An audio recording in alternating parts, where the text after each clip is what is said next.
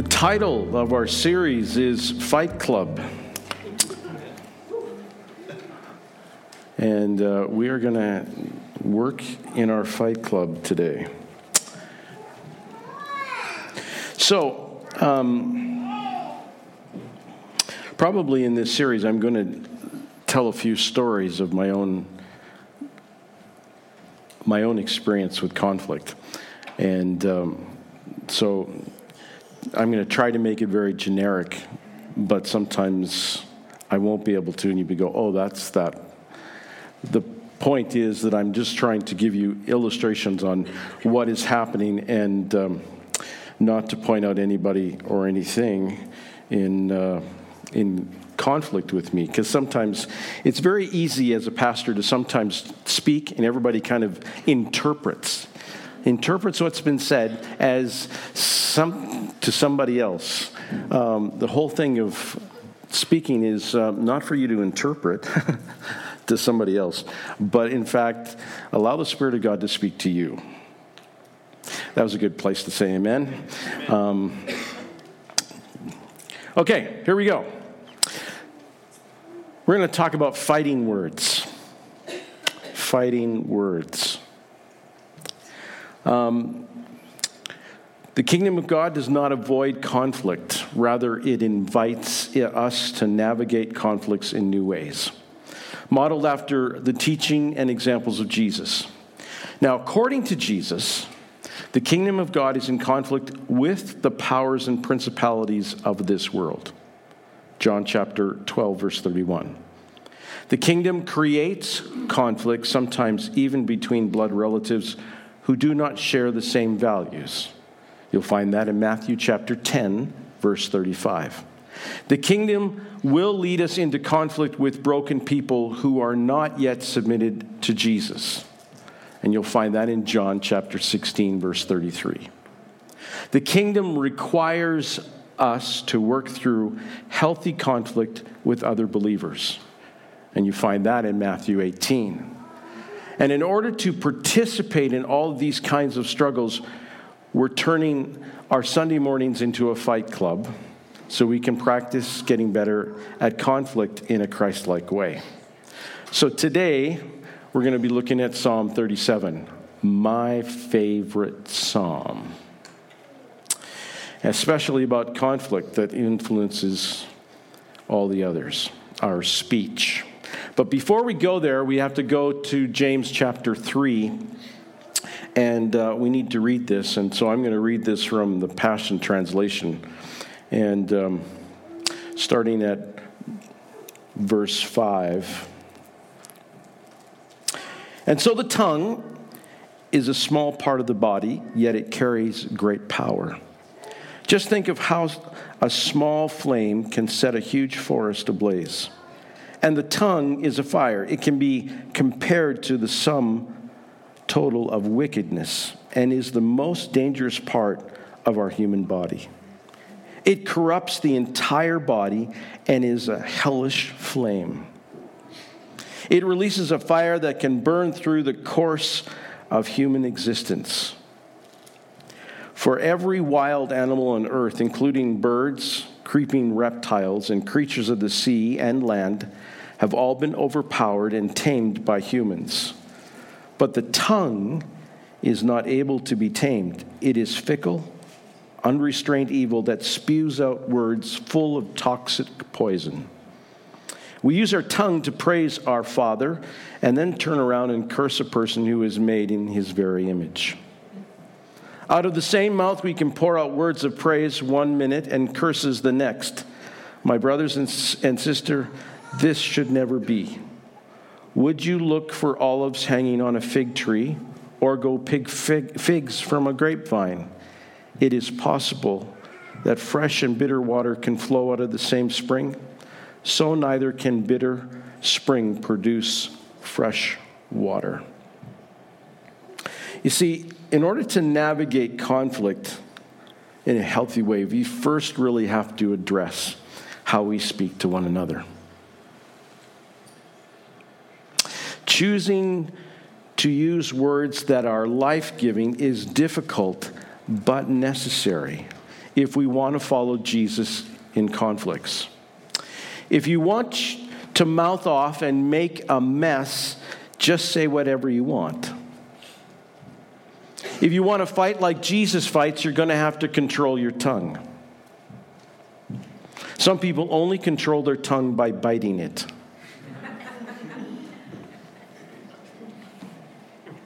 They avoid saying the wrong thing by saying nothing at all. But doing this will not help you. This form of avoidance leads to a distance and pride and resentment. Instead, throw your hat in the ring and work towards speaking life-giving words. Words of life and words of honor do not keep you from conflict. They actually help you in the middle of conflict. You're going to fight with people who do not speak as honorably or as kind as you, and sometimes the work of being careful in your speech seems futile.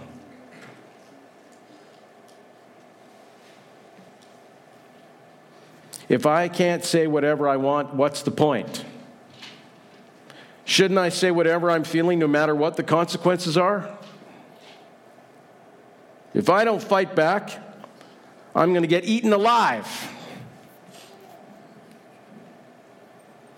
I don't know about you, but I think everyone in this room has been in that very situation.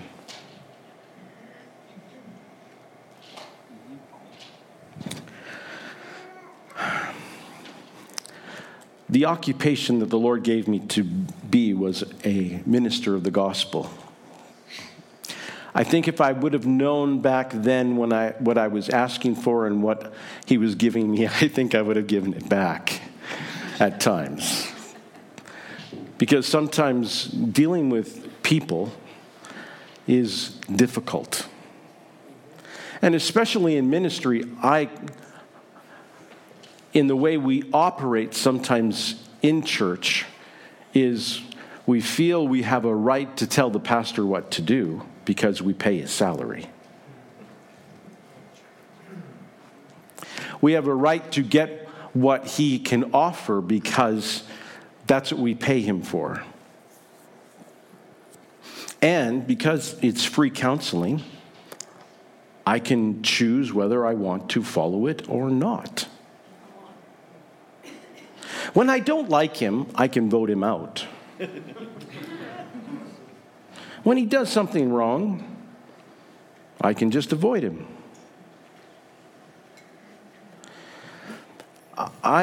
Over my 30-some years of ministry, I've faced some very difficult conflicts in life. And sometimes when you're in constant conflict, it feels like that's all there is to life, is conflict.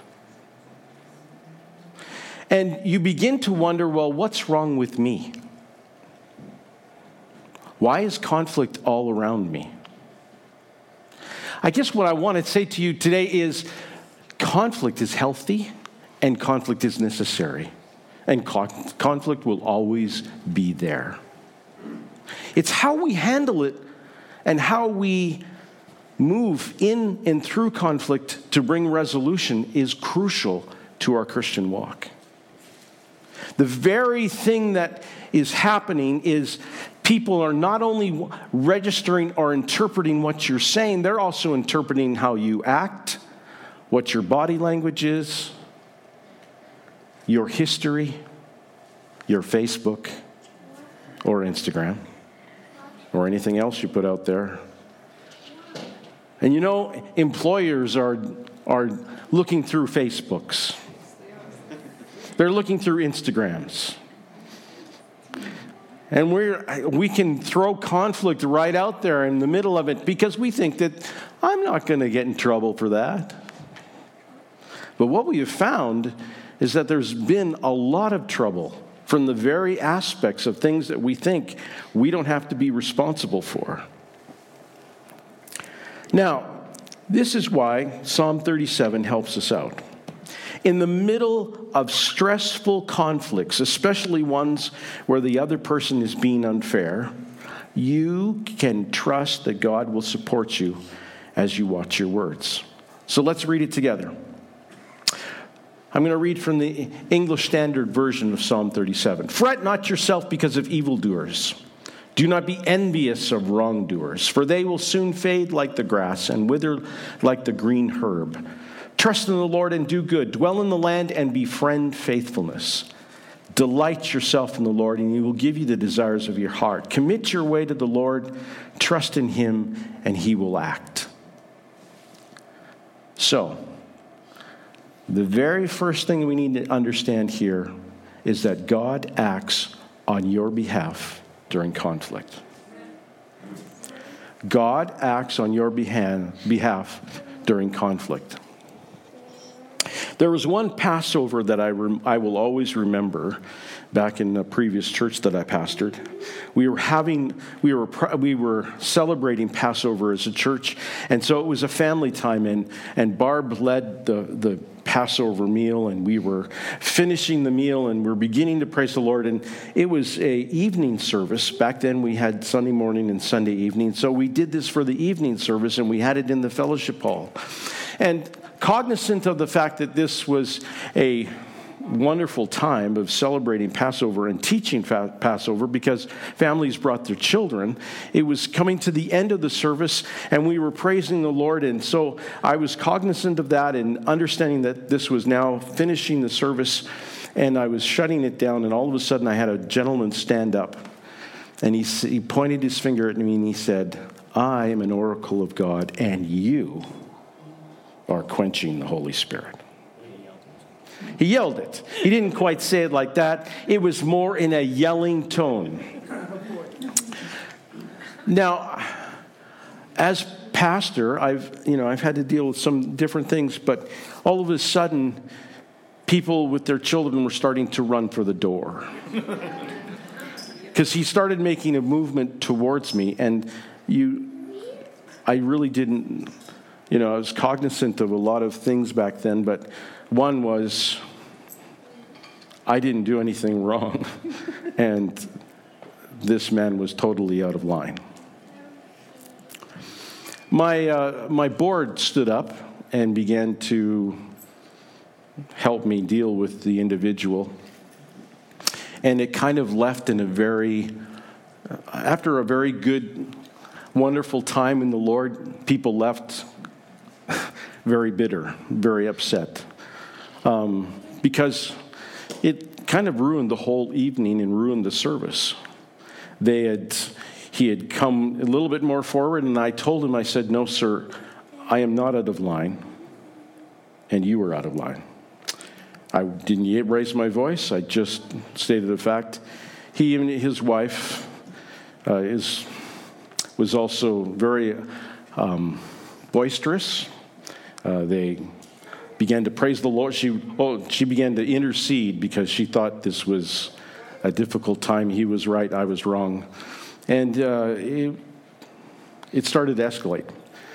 But as fast as it started, it stopped, and the gentleman left. And he never came back. Now, what does that have to do with the point? Here's the point. Is before the month came out, our church board had met, and we had talked about this incident, and before anything could happen, he had written a letter and explaining that he was wrong and that he was ashamed, and he asked for forgiveness. He said that what had happened was he left the building and he went to a small group at another church, and the leader of that looked at him and said, "You have blood on your hands. You've risen up against the anointed," not knowing anything that went on. He was caught in his own situation. He repented and then made it right. You see, the Lord does come and help us in and through, and is part of the conflict all the way from the beginning to the end. That's right. It doesn't feel like it at the time, because believe me, when someone's standing up and accusing you of being something that you're not, The immediate reaction is to jump up and tell and explain yourself of why the other person is wrong. Now, I've gone through a number of different secular things of dealing with conflict, and in them they say that basically out of 90-some% of conflicts, trying to change the person's view by educating them does not work. That's right. What does change sometimes in a conflict is when you are asked a question about what you believe in the midst of a conflict. You realize that you now have to back up what you have to say, and it's not so sure.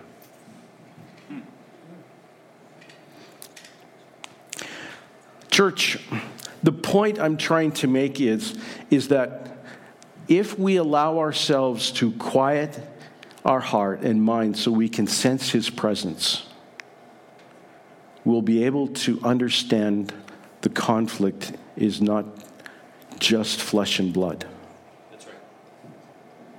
It's difficult in the middle of the fight to find the presence of God. But if you do, you'll tap into a wellspring of strength that will make you bigger than your emotions or circumstances. The presence of God will not help you to feel right. The presence of God will not keep you from your anger or sadness. The presence of God will remind you how God loves them and how much He loves you. If you can delight in this, it becomes much easier to watch what you say.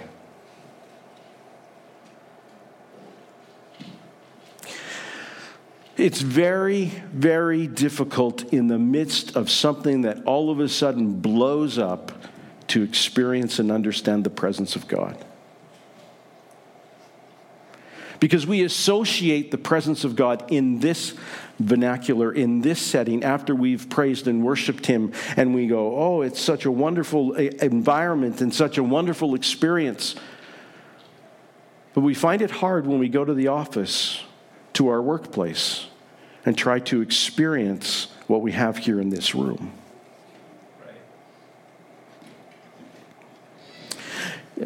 Can I deviate a little bit here and say you'll only be able to cultivate what you're feeding your heart and life with. You see, the cultivation of His presence just doesn't happen in this room. It needs to happen all the time, every day, and some part of your day needs to be dedicated to understanding and cultivating His presence in your life so that you know what it looks like and what you're designing to have. Because in the midst of in the midst of conflict, your focus is on the conflict, and really the presence is something that you have to learn to know what it looks like in order to have it in the midst of something that's around you on the horizontal level. And so it's imperative that in the midst of conflict, we realize that God is in the midst of the conflict from beginning to end, but that we are also taking time to develop His presence in our lives each and every moment of our day. Let's continue reading. He will bring forth your righteousness as the light and the justice of your cause. I've memorized this. The justice of your cause like the noonday sun. Be still before the Lord and wait patiently for Him. Fret not yourself over the one who prospers in his way, over the man who carries out evil devices. Refrain from anger and forsake wrath. Fret not yourself, it only tends to evil. Number 2, you're going to have to be patient to see your vindication. Yikes. Really? I got to wait? Sometimes that's the case. Those who fight dirty in conflict to get their cheap shots in, but you can endure them if you trust that God will inevitably vindicate you for the losses you've suffered. Refrain from anger and forsake wrath means you do not let your anger dictate your speech or your actions. Well, that's really hard to do. Yes, it is. It, again, takes practice.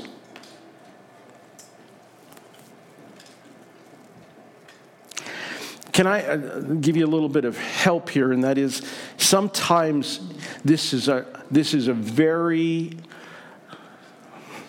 difficult thing to walk through when you're in the midst of conflict. Because almost anything you say, anything you do can be used against you in the court of someone else's mind.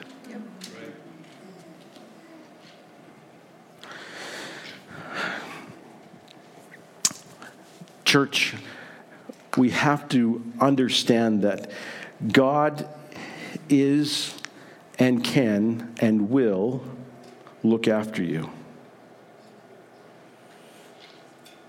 If you find your own heart rising up in anger, it's crucial to not say anything that would get you into more trouble. Sometimes saying nothing is the best thing at the moment, but dealing with it needs to be brought through to its conclusion. Because if you don't, you leave yourself, as I said before, in the area of resentment and turmoil, and that begins to take it. It's not focused on the conflict, it's focused on other people that are around you. You see, anger is a warning signal that you're feeling threatened or unjustly treated. But the warning light doesn't mean that you need to react. Imagine slamming on the brakes every time your car made a noise to alert you of low fuel. Or someone in your rearview camera. You definitely get into an accident. Take stock of those feelings and try to dig down to discover your needs. What are you needing when you are angry? Yeah. If it was really down to bringing justice, would that really work? Will that really take away the anger? 99% of the time, it doesn't. If someone was to step in and say and give a right and wrong, most of us sometimes because our values don't want to hurt other people, we go, "Oh, that doesn't feel very good. I'm right, but I'm wrong." I've said this before. You can be dead right that you're dead wrong.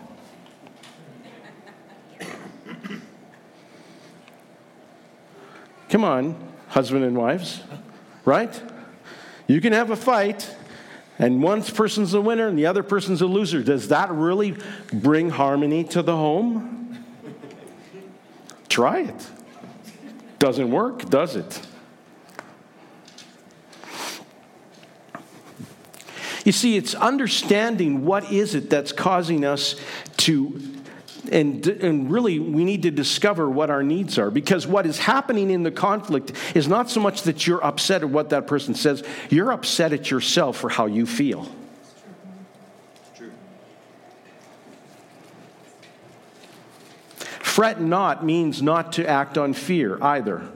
As Yoda would say, fear leads to anger, anger leads to hate, and hate leads to destruction. That's a pretty good Yoda imitation.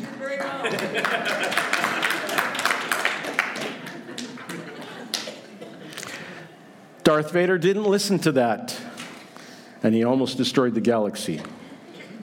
Fear is another indicator that you're feeling vulnerable. Note this, and don't panic. Let's go on. Number 3. For the evildoers shall be cut off, but those who wait for the Lord shall inherit the land. In just a little while, the wicked will be no more. Though you look carefully at his place, he will not be there. But the meek shall inherit the land and delight themselves in abundant peace. Number 3. Meekness is the hidden path to increased authority. Meekness is the hidden path to increased authority. Meekness is restrained strength. You must first know how strong you are, and then you must hold yourself back. Meekness doesn't have a comeback. Meekness doesn't look to settle the score or win points. Meekness looks like weakness to those who are willing to say whatever they want to say.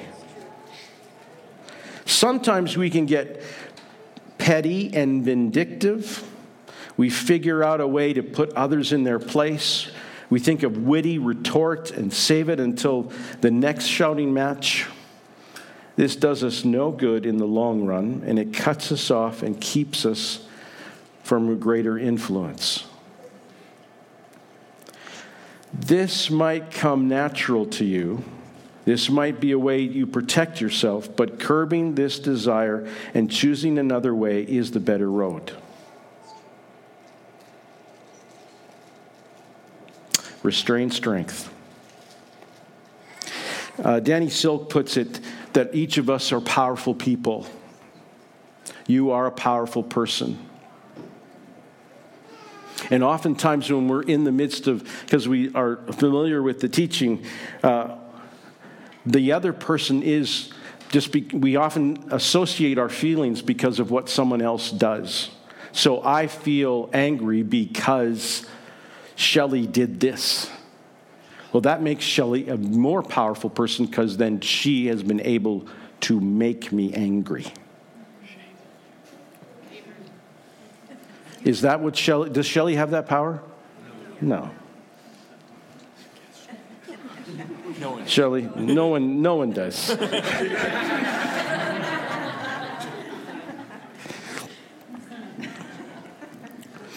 The point is that when we feel ourselves going into this mode of protection and justice and those things that rise up inside of us, we have to start understanding ourselves that there is something here that needs to be dealt with. But there is an ability for us to hold back and do what is right and do what Jesus asked us to do. Number 4. The wicked plots against the righteous and gnashes his teeth at him. But the Lord laughs at the wicked, for he sees that his day is coming. The wicked draw the sword and bend their bows to bring down the poor and needy, to slay those who is upright. Their sword shall enter their own heart, and their bows shall be broken. Here it is. Those who fight dirty eventually destroy themselves. Those that fight dirty tend to destroy themselves, or eventually. You want another story? Story from my library of conflict.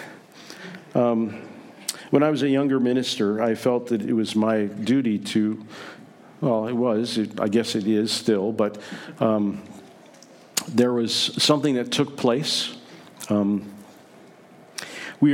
Back then we did annual meetings, and all of a sudden, my secretary at the moment stood up in the meeting and asked a simple question of the treasurer. She asked, what is the food bank money used for? Now, I'm going to give you a background to the question. This lady looked after the food bank. Not the food bank. Food bank. Sorry. Different church, not Gina, but, okay. I have food bank on my mind. No, sorry, it wasn't food bank, it was petty cash, okay? Back in those days, there's sometimes, as ministers, we needed petty cash to take someone else out for coffee or whatever, and she stood up and said, well, what is petty cash used for? And she knew, because she looked after the petty cash, she knew what it was used for, she knew why it was used, and knew how much money was there. So the question was somewhat of what was trying to happen is she was trying to create a conflict. So the next week I asked her into my office, and we sat down and had a talk, and all of a sudden, I brought this up. I said, the question that you asked at the annual meeting, you knew the answer to, so why did you ask it? She said, because. Not a good, for me, you can say because when you're 5 years old, right? And I said, well, really, I began to just, the Bible calls that a little bit of strife. You're bringing up strife among the brethren. And immediately she grabbed her head and moaned in pain. And I thought I killed her. I'm trying to be funny here, but I didn't know what was happening. She was grabbing her head and moaning in pain, and then she left my office and went into the main office, and she started taking the keys off her key ring and slamming them on the counter. And I said, listen, we should really talk about this because I'm just wanting to talk to you about the motivation and why that happened, because there's obviously a problem here. She again held her head like she had a major migraine. I said, can I call your husband? No. And she went out to her car and stayed there for a number of minutes. I then phoned some board members and said, I think you're going to get a few phone calls here. This lady then proceeded to, she obviously quit. And then she left the church at the same time. And I'm going, I didn't do anything wrong. I didn't do anything wrong. I didn't do anything wrong.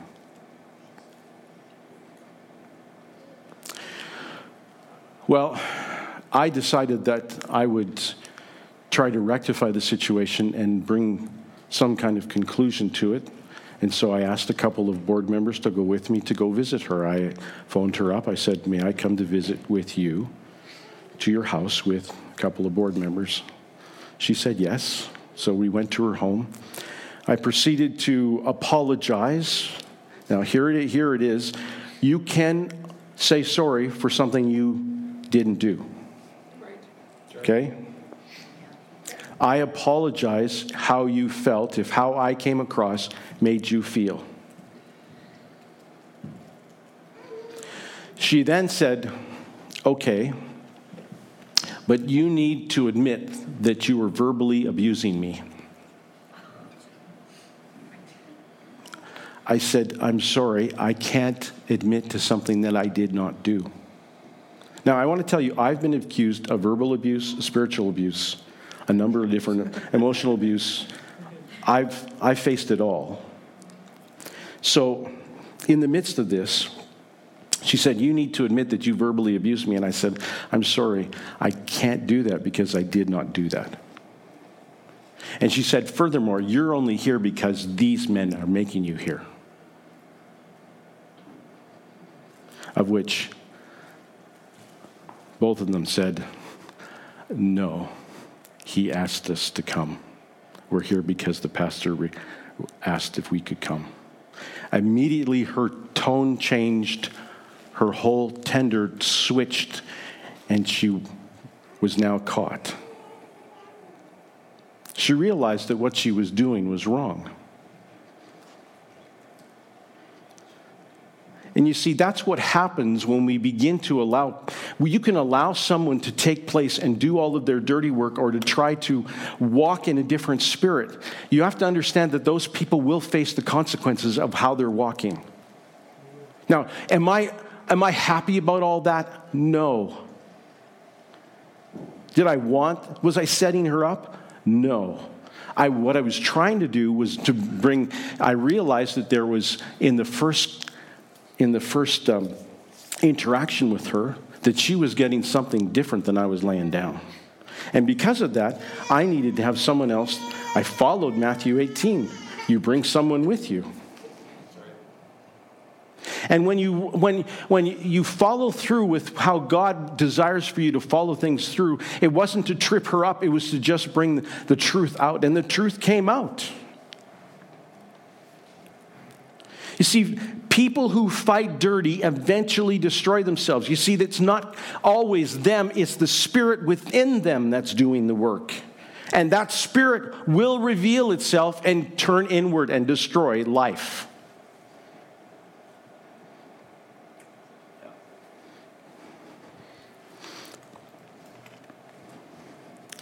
You see, this is how God judges those who do not act fairly in conflict. Inevitably, their own brokenness turns against them, and those who live by the sword die by the sword. Bringing in conflict with you is a form of, being in conflict with you and me is a form of mercy towards them. If you are going to watch what you say, then prepare yourself in advance to feel like you've lost the argument, which is exactly what I did. I came into the situation as the loser. Barb often says, would you rather be right or be in relationship? Yeah.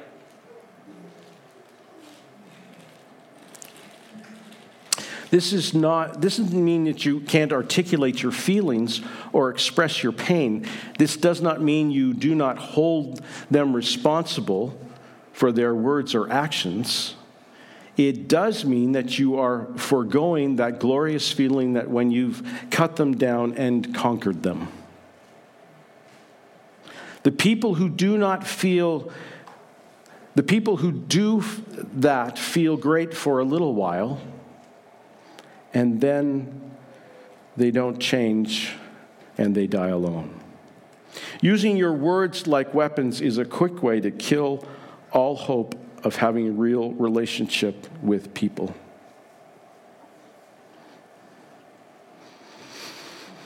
Is this okay? Are you, hope it's, you're using it well here. Jumping down to verse 23, the steps of a righteous man are established by the Lord. When he delights in his way, though he fall, he shall not be cast headlong. For the Lord upholds his hand. I have been young and now I'm old, yet I've not seen the righteous forsaken nor his children begging for bread. He is ever lending generously, and his children become a blessing. Turn away from evil and do good, so shall you dwell forever. Number 5, just because you're trying to say the right thing doesn't mean you won't slip from time to time. I've messed up a number of times. You see, I think I've told you this before. I've read about the Enneagram. I know who I am in my motivations, my number. The Enneagram's not of the devil. It's just a personality thing, okay? Just want to clear that because even here in this illustrious municipality, people think the Enneagram is of the devil. It's not. It's just a personality thing, a personality tool. So I'm a 9, and 9s avoid conflict. So for me, when a 9, I will turn away from, like I've talked to you about my conflicts because I've had them. Even as a 9, I've tried to run away and they hit me.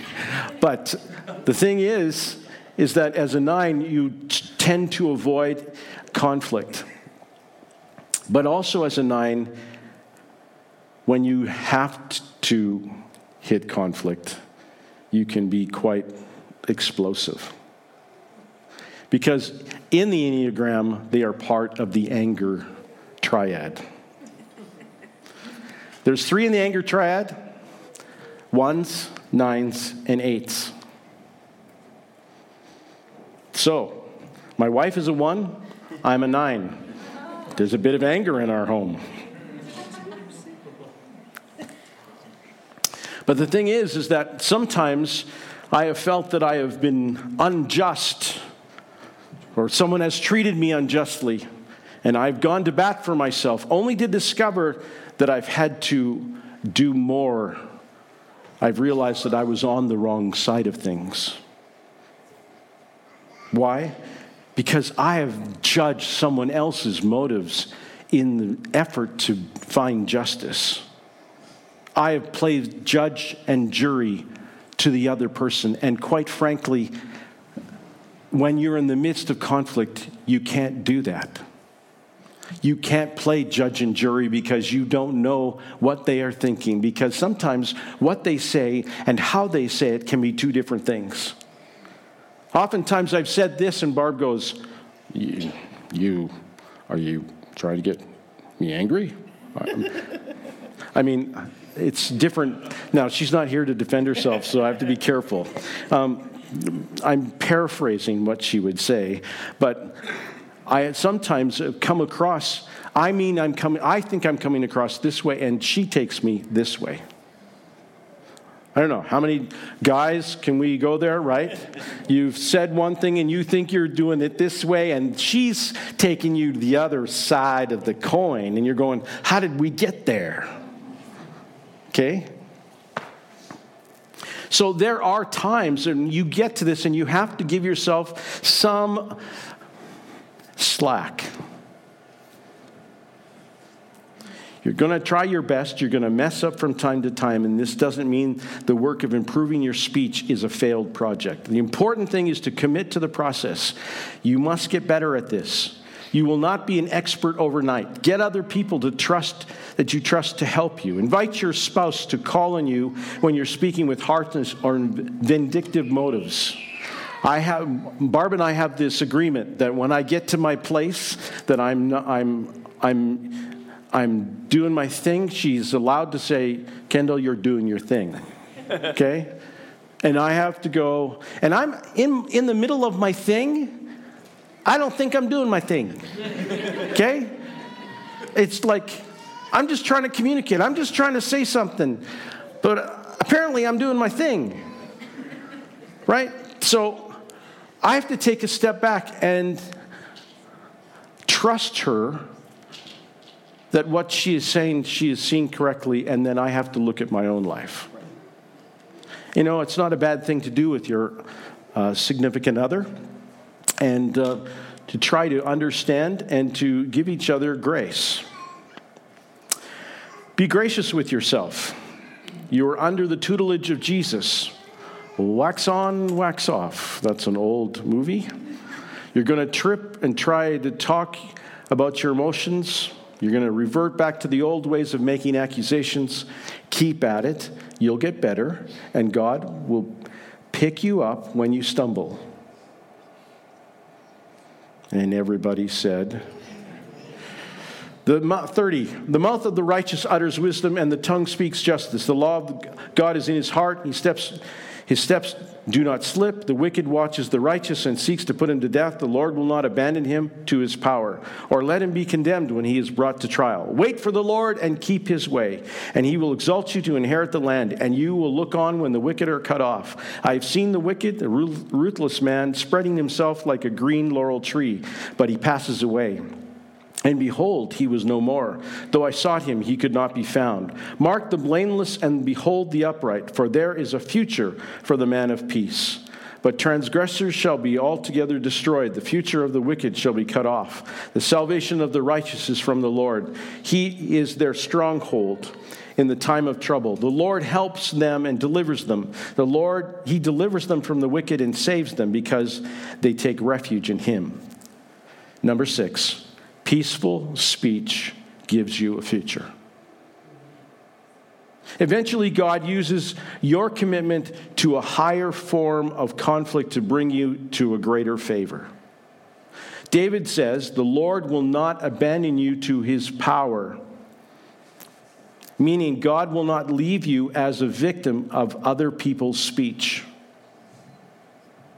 The goal of watching your language in conflict is not to figure out how to become a masterful debater who can perfectly express themselves. The goal is to watch God show up in the middle of your moment and bring reconciliation.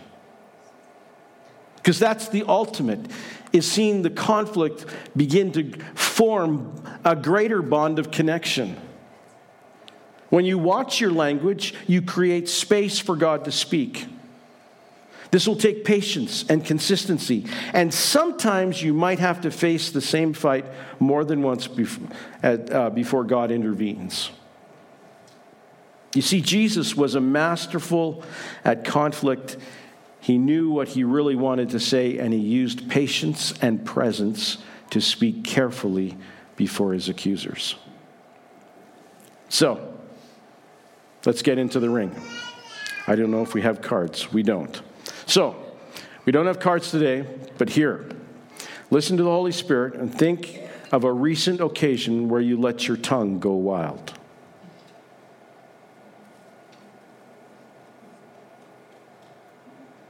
Could have been this morning.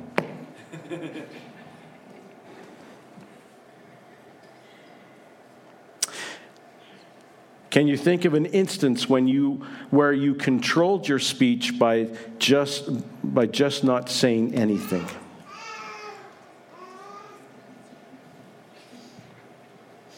Okay, so here's tools. Quickly. Hands. Everybody take your hands. Okay. Put them up towards heaven, like this. Okay. When you're in conflict with someone, sit with your palms open and face up on your lap. Means if you're at the table, they go underneath so that people, because all of us here in this room will go, we're talking to each other and we're going like this to each other. Okay? That'll seem a little awkward. But there's a purpose for that, okay?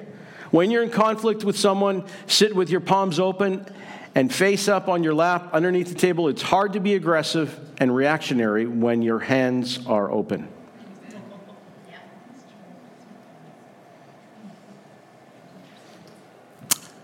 Number 2, second tool, the pregnant pause. When you are asked a question, take 5 full seconds before you try to respond. 5 seconds. It can even be longer if you want. You may want to raise your hand or gently open your mouth to let the other person know you need a second. Right? So you just go, when they're fighting with you just go. Because then they know that you're about to say something and you can take some moments to talk. Now, this sounds really like I'm giving you some very basic tools, but you have to understand that sometimes when we are in the midst of the battle of a conflict, and there are some tools that help awaken us to doing it properly, will help us to formulate new patterns in new ways rather than just reactionary to the feeling that we are feeling. So, make sure you don't use this to manipulate them. You're not trying to slow the fight to your pace.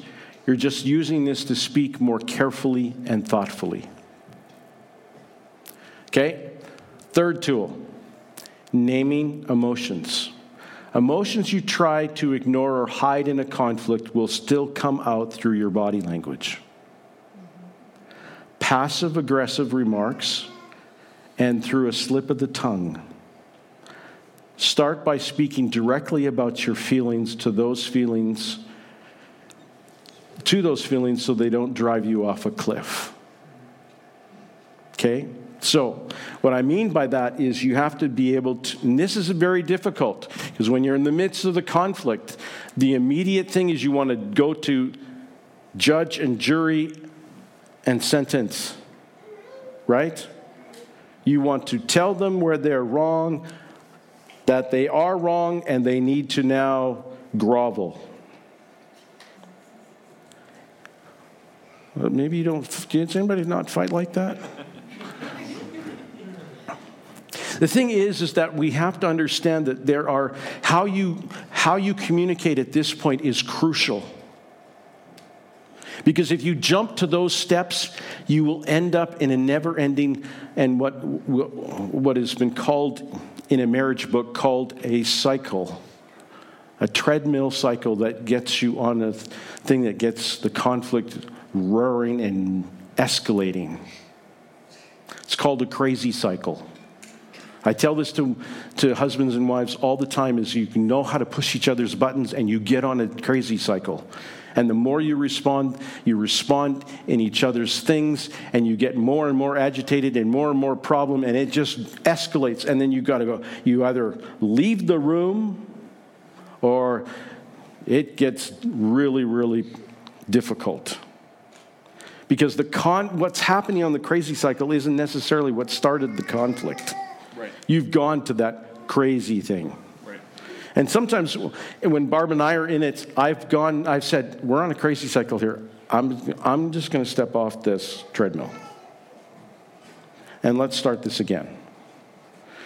It's not a bad thing to do, to all of a sudden realize where you are and allow it and start the conversation over again. But why I was saying all that is you have to be able to, at that point, be able to express yourself, express what emotions are happening in you. It's not, I'm angry because what happens is you're giving the reason for the anger. You have to express your emotions and state facts, not your judgment. So, you can say, I feel angry right now. I am upset. I feel anxious. I feel afraid. Clarify that you are not holding them responsible to your feelings, but you are putting them out there to have a better handle on what comes next out of your mouth. It can work well with your children. I am feeling anxious right now. You are telling me that you are going to do this, this, this. Instead of, you're doing this, this, this, because I'm angry because you're doing this, this, this, this, this. Well, all of a sudden, you've now slammed the door, and how do you bring reconciliation with that?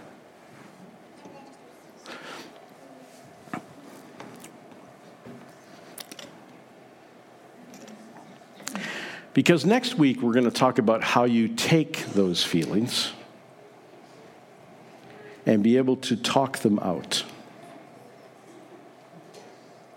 properly without the aspect of getting defensive. There is something about when in the midst of conflict, when you begin to express yourselves of where you're at, it opens the other person up to express where they're at. That's the first step in reconciliation. Because what you're reading sometimes from what's being said, body language, is saying totally the opposite thing. And when you'll be able to express yourself of your feelings, then you can come to an understanding how what happened with those feelings.